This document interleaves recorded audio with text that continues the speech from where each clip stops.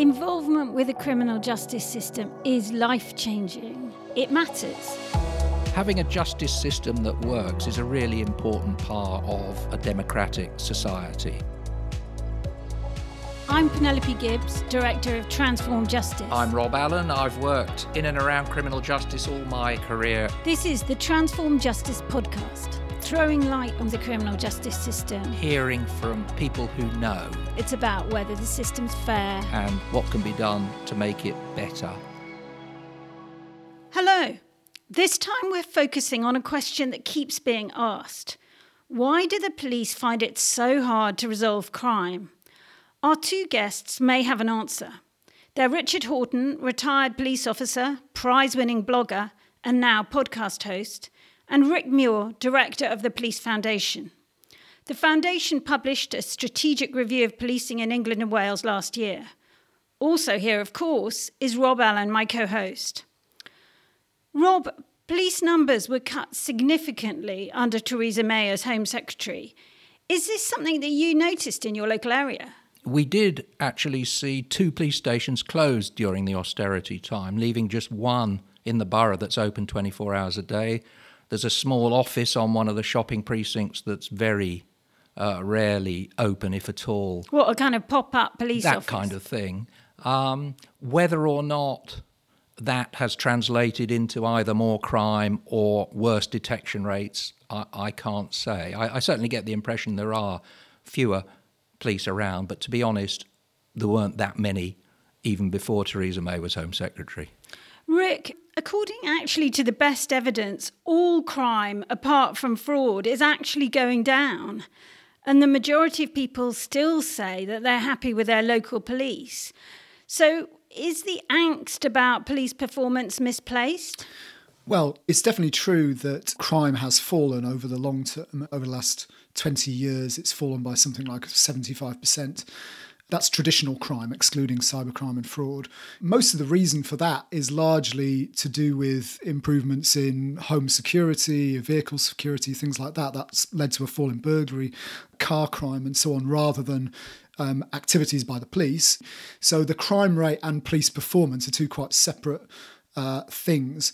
It's definitely true if you look at detection rates, which is one of the traditional things you measure the police by, the percentage of crimes that are recorded and reported to the police that lead to a criminal justice outcome. Those have been going down. But, there's lots of reasons for that, which are not, I think, really to do with police performance. They're to do with the crime mix is changing, new technologies making it more difficult to investigate crime. Yeah. Richard, crime is going down. Should there be media and public angst about police performance? There should be some media and public angst about what the police are asked to do, I would suggest. I cast my mind back to areas we were never involved with during the early parts of my career, dealing with unmet social and mental health need in the community. That has become a default for the police. We used to do very little around domestic violence as a police service. It's what went on behind closed doors between partners. It was none of our business. That sounds terrible now, but that was a thing 30 years ago, and now we're much more involved in that. We have national crime recording standards, which have put an awful lot of work into the police in that every crime now is recorded, and recorded on some fairly cumbersome and labour-intensive systems. Rick, we hear a lot, and Richard's just said that the police apparently do a lot of things that aren't strictly or even at all related to crime. Do we have a handle on how much of their time is spent on these other things and what the consequences are? It's hard to say how much time is, I think. You can look at what the public report to the police, and the figure that's always quoted is that about 80% of calls into the police do not result in a crime being recorded. Now, it may be that some of that 80% are related in some way to crime. People reporting suspicious activities in their neighbourhood, for example, don't result in a crime being recorded. What kind of thing are you talking about? these suspicious activities? I don't know. If you call up the police because you see some people who look like they're dealing drugs in the street, and then but you haven't got any hard evidence that that's what's happening, you've just got people hanging around in the street. Now that might not result in a crime being recorded, might result in some intelligence that the police record. But it's definitely true that a large bulk of the calls coming in are not in any way related to crime. And Richard was just talking about huge increase in mental health demand on the police, huge increase in things like missing person reports coming in to the police. A lot of this stuff which is not crime related and which is now taking up a huge amount of police time. But do you know how much? I mean, is there a metric for saying, OK, of all the amount of time that the police are in work, how much of their time is on crime, how much of it is on mental health, how much is on missing persons, or is that just not known? Police statistics aren't really collected nationally, they're collected locally, which is one of the challenges here in terms of measuring how much time is spent on different activities. So you see figures, for example, ranging from anything from 25% of police work is mental health related to sort of 65%. But I think it's clear from the figures that the number of cases that are flagged as mental health incidents has been going up. The number of Section 136 interventions has been going up. What's that? That's where the police are using their powers to detain someone under the Mental Health Act. So some core bits of what some people call non-police police work have been going up quite a bit over the last 10 years. I think it's also that austerity is hit for 10 years and it hasn't just hit the police. So if you take, for example, a Section 136 Mental Health Act detention, you found somebody in a public place who in need of immediate care and assessment. The problem you will have is that the police officers will then be waiting with that person, often right the way up to and sometimes beyond the legal time that we're allowed to keep them detained, because there are not sufficient resources in the mental health services to assess them in a timely manner. So you may be waiting 12, 14, in some cases over 24 hours before you get an assessment of that person. As a police officer, you're responsible for the care and the well-being of that person until such time as they're assessed and either released after the assessment or taken onto a more formal section and detained for longer as an inpatient. Yeah, I mean, I've read, Richard, about police officers sitting in A&E for hours, so many hours, that actually there's a shift change of police in A&E. That's very, very frequent. From my experience as a response sergeant, that's everyday business. So, Rick, I've read that the Chief Constable of Humberside has called time on this. He had a failing force and he said to his local mental health services, presumably, or hospitals, we're just not going to do that. So how come you've got most police forces sitting in A&E and the Humberside Chief Constable saying no more? Well, yeah, it's very interesting that he's done that. And I think chief constables should be looking at this across the country, because I don't think anyone thinks it's a good use of police time to be sat waiting in A&E for people to be assessed for hours and hours and hours. I think if the NHS has concerns about security or the safeguarding of a person, then they should make some provision in the hospital to deal with that. I think that the public would expect police officers to be called to incidents which have a mental health dimension to them. Very many incidents do. And the police then have to do what they need to do to promote safety, to make sure people are well and so on. But once they turn up at the hospital, I think it's then time to hand those people over to the NHS. The police are not trained mental health workers, and it should be for the health service to manage people once they're brought into hospital. Yeah, and I would say that our report on assaults on police suggests that actually some of those happen when the police are called to a mental health incident, which doesn't get the threshold of a hospital admission. That person's in mental health crisis and they lash out at the police. And that is a sort of very tragic byproduct of the fact that the police are going to these mental health incidents, which they may not be sufficiently trained to deal with. Section 136 is an emergency power. It was never, I think, meant to be used as frequently and as often as it is, but there's nobody else. We used to have assertive outreach teams. We used to have a care in the community for people with mental health issues that was properly funded, properly resourced and was effective. And I don't think we have that anymore. Richard, I think it's the case, you may have mentioned it, that the police spend quite a lot of time looking for missing people. But I suppose my question is, if the police aren't going to do that, who is? Are there agencies, people, organisations that could do it rather than the police? We are now far more acutely aware of welfare concerns. particularly where you have young people who are being exploited in care, who are going missing from home.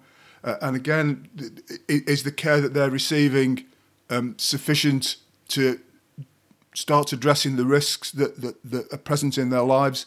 No, not, because we have young people who are going missing every couple of days. We have to declare them as a high risk, because if we have information that they're at risk of child sexual exploitation or county lines, or they themselves are committing crime against other people, that's a high-risk situation, and we have to put a lot of resources into trying to find that young person as quickly as possible. And, of course, they're putting resources, and people around them may be putting resources into them not being found quickly. But that's, again, a very resource-intensive stuff. Yeah. I mean, it's important work nonetheless, and I guess somebody needs to do it, and you're saying that really it shouldn't just be the police or even the police. If the police weren't doing this stuff, would they then have enough time to concentrate on improving the clear-up rates, solving more crimes, the kind of stuff we were talking about that's, if you like, core police work? What do you think, Rick? Well, yes. I mean, if there was less missing persons demand, if there was less mental health related demand, then the police would have more time to deal with other issues. There's no question about that. The goal should be to prevent more of those types of crisis demands, so the police can focus on many of the other issues that the public expect them to deal with. Well, one of those issues is domestic abuse, which has really come high up the agenda. Dave Thompson, the just retired Chief Constable of the West Midlands, got into huge trouble when he said it was, quotes, debatable whether or not these kind of safeguarding issues are actually something best charged by the police in all cases. Richard, have you got any understanding of what Dave Thompson was getting at? Kind of. The main thrust around it is addressing vulnerability and safeguarding. From a police point of view, I think that's the thrust of what we're trying to do around domestic violence. And usually we'll do that by arresting a suspect and trying to secure sufficient evidence for a charge, or failing that, a DV prevention order to keep them apart. But in over half of police domestic abuse call-outs, the alleged victim refuses to cooperate. It's certainly incredibly difficult to get a prosecution where you don't have a statement or evidence of injury. We're not always entirely focused on the conviction. There are other things you can do around a victim. You can put in an independent domestic violence advisor, an IDVA. Have an intervention that will make them a little bit safer, even if we can't get a conviction, which may not make them any safer at all at the end of the day. We're looking a little bit wider maybe at trying to address that vulnerability. And obviously, I mean, it's a really, really serious problem to resolve. But Rick, that has been quite a consistent figure, actually, for a long time. If police resources are going to be well used, do we need to get smarter about domestic abuse call-outs? Well, yeah, sure. I mean, I think, and obviously it's a difficult thing for victims because, you know, you're talking about someone that they're living with and they, have very often have a relationship with. And so it is difficult for, for people to want to proceed with that into the criminal justice system. So I think Richard's right. I think you should pursue these cases where you can, but you also need to take a wider lens as well around safeguarding the victim, looking at what can prevent these things from happening again. Yeah. I mean, Rick, looking a bit more widely, I mean, the police often complain about the burden of recording crime and having to kind of record every single thing. And in some cases, there even seem to be more crimes recorded than there are victims saying they've actually suffered from the crimes, which seems odd. But, I mean, do you think there's an argument the police are being strangled by a kind of bureaucracy in this crime recording space? Yeah, I do think that. I think the requirements now are very stringent on what should be recorded. It's one of the reasons why the detection rates fallen, because you've got more crimes being recorded. A lot of them will be quite trivial or tangential, and that's why they weren't previously recorded, and now you're having to record them, and that's just adding more and more crimes into the figures, and so therefore the percentage that are being result in some kind of criminal justice outcome is going down simply because of the accretion of these crimes. And it's HMICFRS that are making that requirement, the inspectorate are making that requirement on police forces, and I think we have to ask the question whether we've just gone too far with crime recording. how important is it that all of these things are recorded when the victim's not interested in a lot of these things being progressed? We have other ways of recording crime. We've got the crime survey, for example, which gives you a very good overall aggregate measure of the amount of crime. So I think that we're recording too much crime that doesn't need to be recorded, and that is creating more and more bureaucracy and making police work harder to do. And how can it possibly be that in some areas of crime, for instance, I think some areas of hate crime, there is more crime recorded by the police than the victims say has happened to them? I think with the National Crime Recording Standards, you need to look at what the original idea behind it was back when David Blunkett, I think it was, had the idea. Mr. Blunkett was pretty sure that the police weren't giving a fair shake of the stick to various minorities and that we were not recording crime on their behalf properly and that we were what we call cuffing crime. So he built a system to try and make sure the police would never be able to cuff crime for minorities ever again. That appears to have been one of the driving forces for a national crime recording standard. And we're stuck with it. Unless you trust us to say, well, you're now much more inclusive, you're a better police service, you're not so blatantly biased against minorities that you won't record crimes for them. Otherwise, I think you're stuck with this straitjacket of the National Crime Recording Standards. And it does result in some ridiculous crimes. I myself have crimed going to a telephone box where somebody had rung at 3 a.m. to report they'd been assaulted, to find nobody, no sign of assault, no scene for the assault, still recordable as an assault. Crazy. Never going to be investigated, no CCTV, no nothing. It's just got to be recorded, and that takes 20 minutes, and then you have to put it to one side and never look at it again. But it's there as a crime record for an assault. Mm. Yeah, Richard mentioned David Blunkett and New Labour. They were very keen on trying to improve police performance through imposing targets. And it seems that the current government are also now back in the targets business. They want to see 20% reductions in serious violence and in neighbourhood crime. What's your thinking on targets? Do they help or do they hinder? I mean, I'm not against all targets in all circumstances, in all public services, but I do think that a lot of the targets that we had in policing during that time resulted in all sorts of perverse outcomes. I mean, the most obvious of which was the offences brought to justice target, which meant that the police were just, nicking people for low-level offences so they could meet the targets. And that's not the police's fault. They're being told to do it.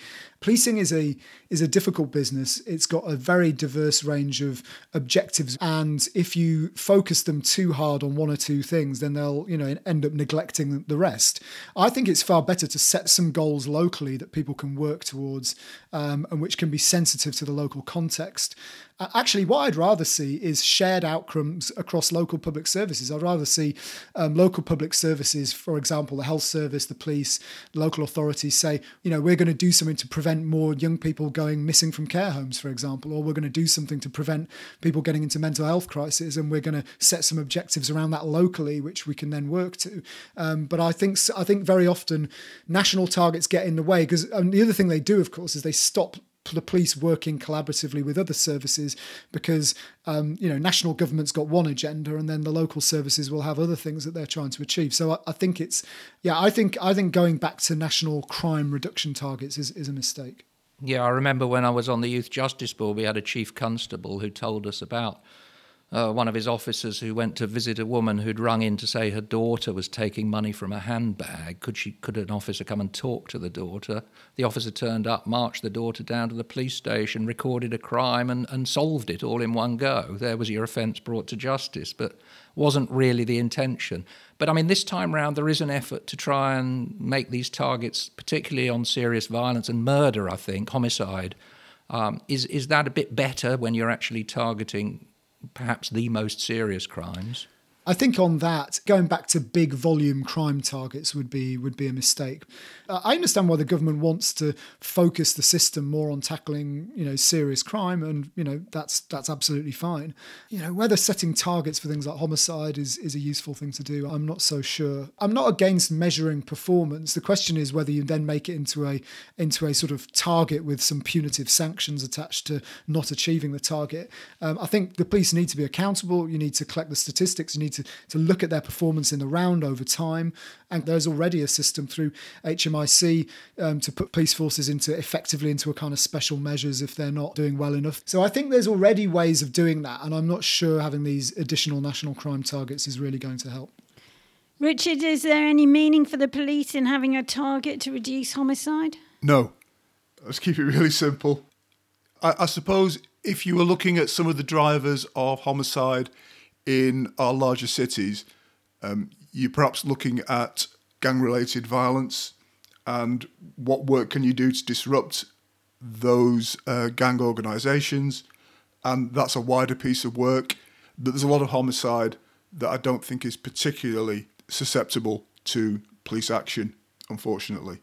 But there are certainly areas where you could do work, but it's got to be work beyond the police. I mean, there's work to be done in education, work to be done in social services, work to be done in sort of broader health. There's a lot of talk about working together and holistic approaches and getting downstream of the problem, but it doesn't actually seem to happen very much. There's potential in that sort of whole problem approach, but setting a sort of national target, 20% reduction in violent crime and homicide, it worries me, frankly, because if it's just a demand that's made without the resources, without the banging heads together work, it's not going to get you very far except be another stick to beat the police with.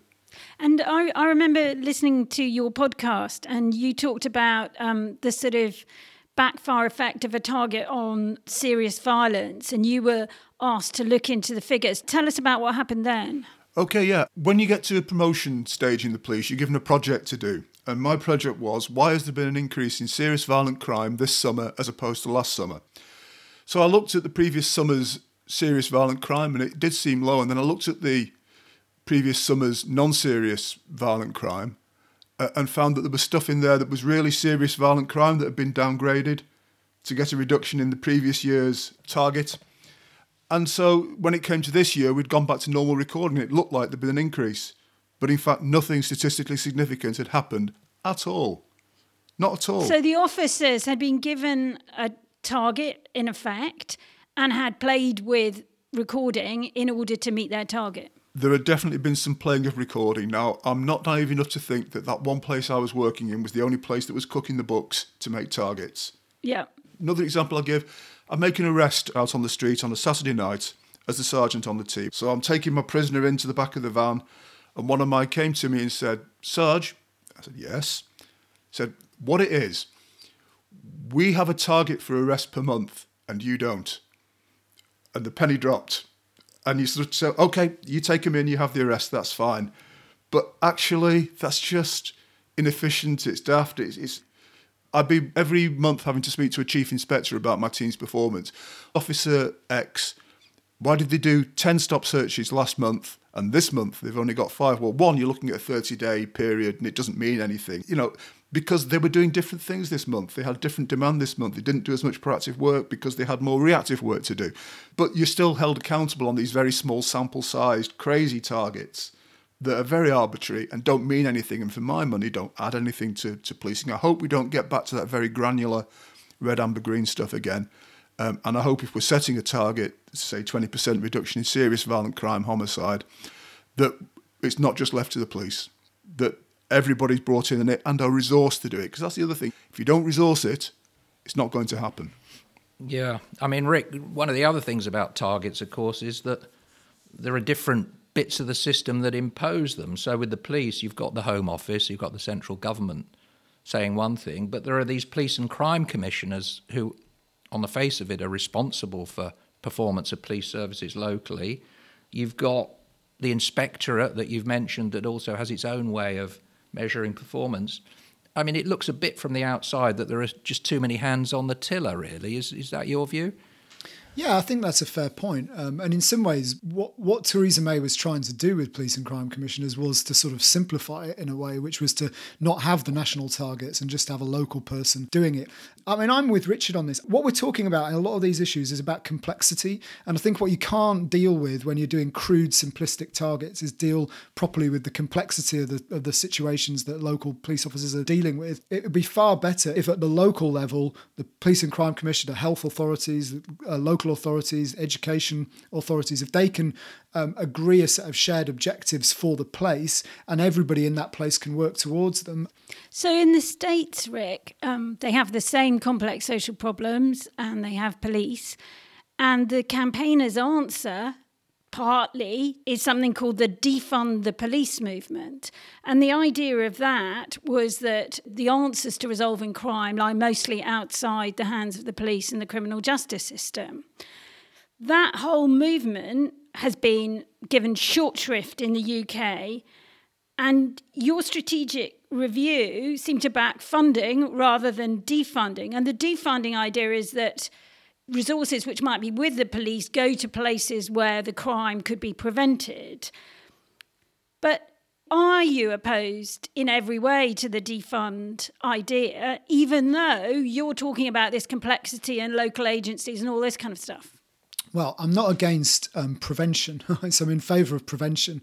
So that side of the argument I totally agree with. And actually, I think most police officers would agree with that. You know, they would agree with what we need to be doing is preventing these things from happening in the first place. So we need more resources into mental health services, we need more resources into housing services, etc. But I don't think the answer is to take it off the police and give it to others. I mean, we did defund the police over the austerity period and the results were not great and the public wasn't very impressed by them.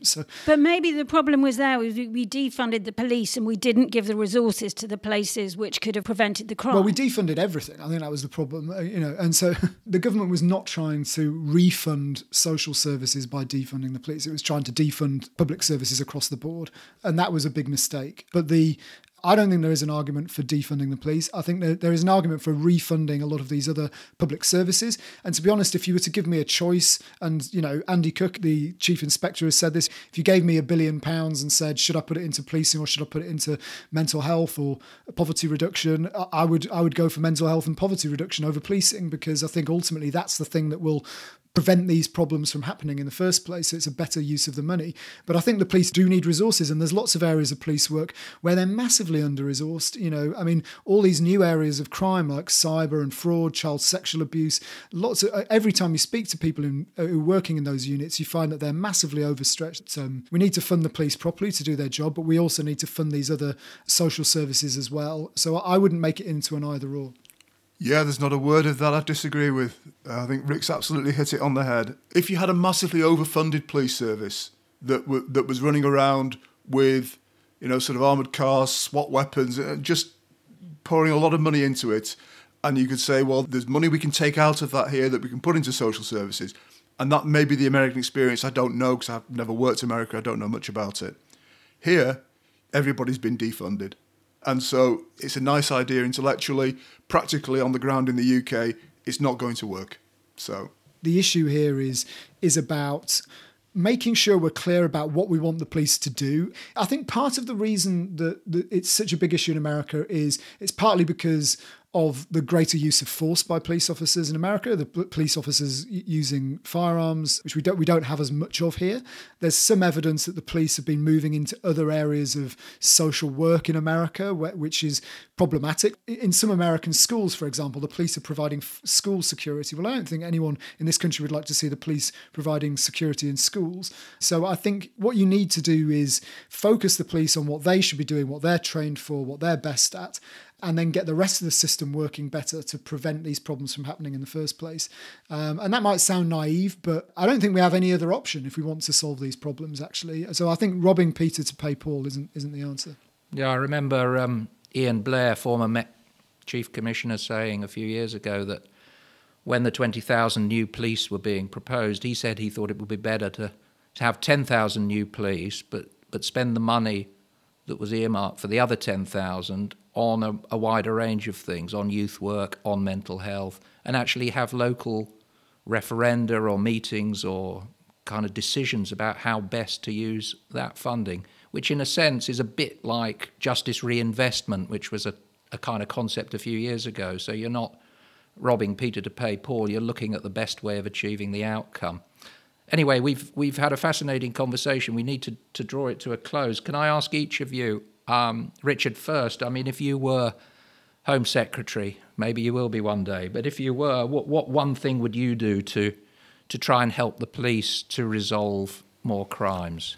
I would get my colleague in health to properly fund at the local level a mental health service that was sufficient to keep people out of mental health crisis and out of the grip of coercive powers like Section 136. Okay. Rick, what about you? I would make sure we get serious about prevention. We often talk about it. Everyone says we need to do this work, but it doesn't often happen. So I would get really systematic at the local level about preventing a lot of these problems from happening in the first place. And that's where a lot of the resource and the focus needs to be. What about you, Rob? What would you do? Well, I think having this kind of more localised approach in which the agencies are genuinely working together to try and solve the problems. It needs the leadership for that multi-agency.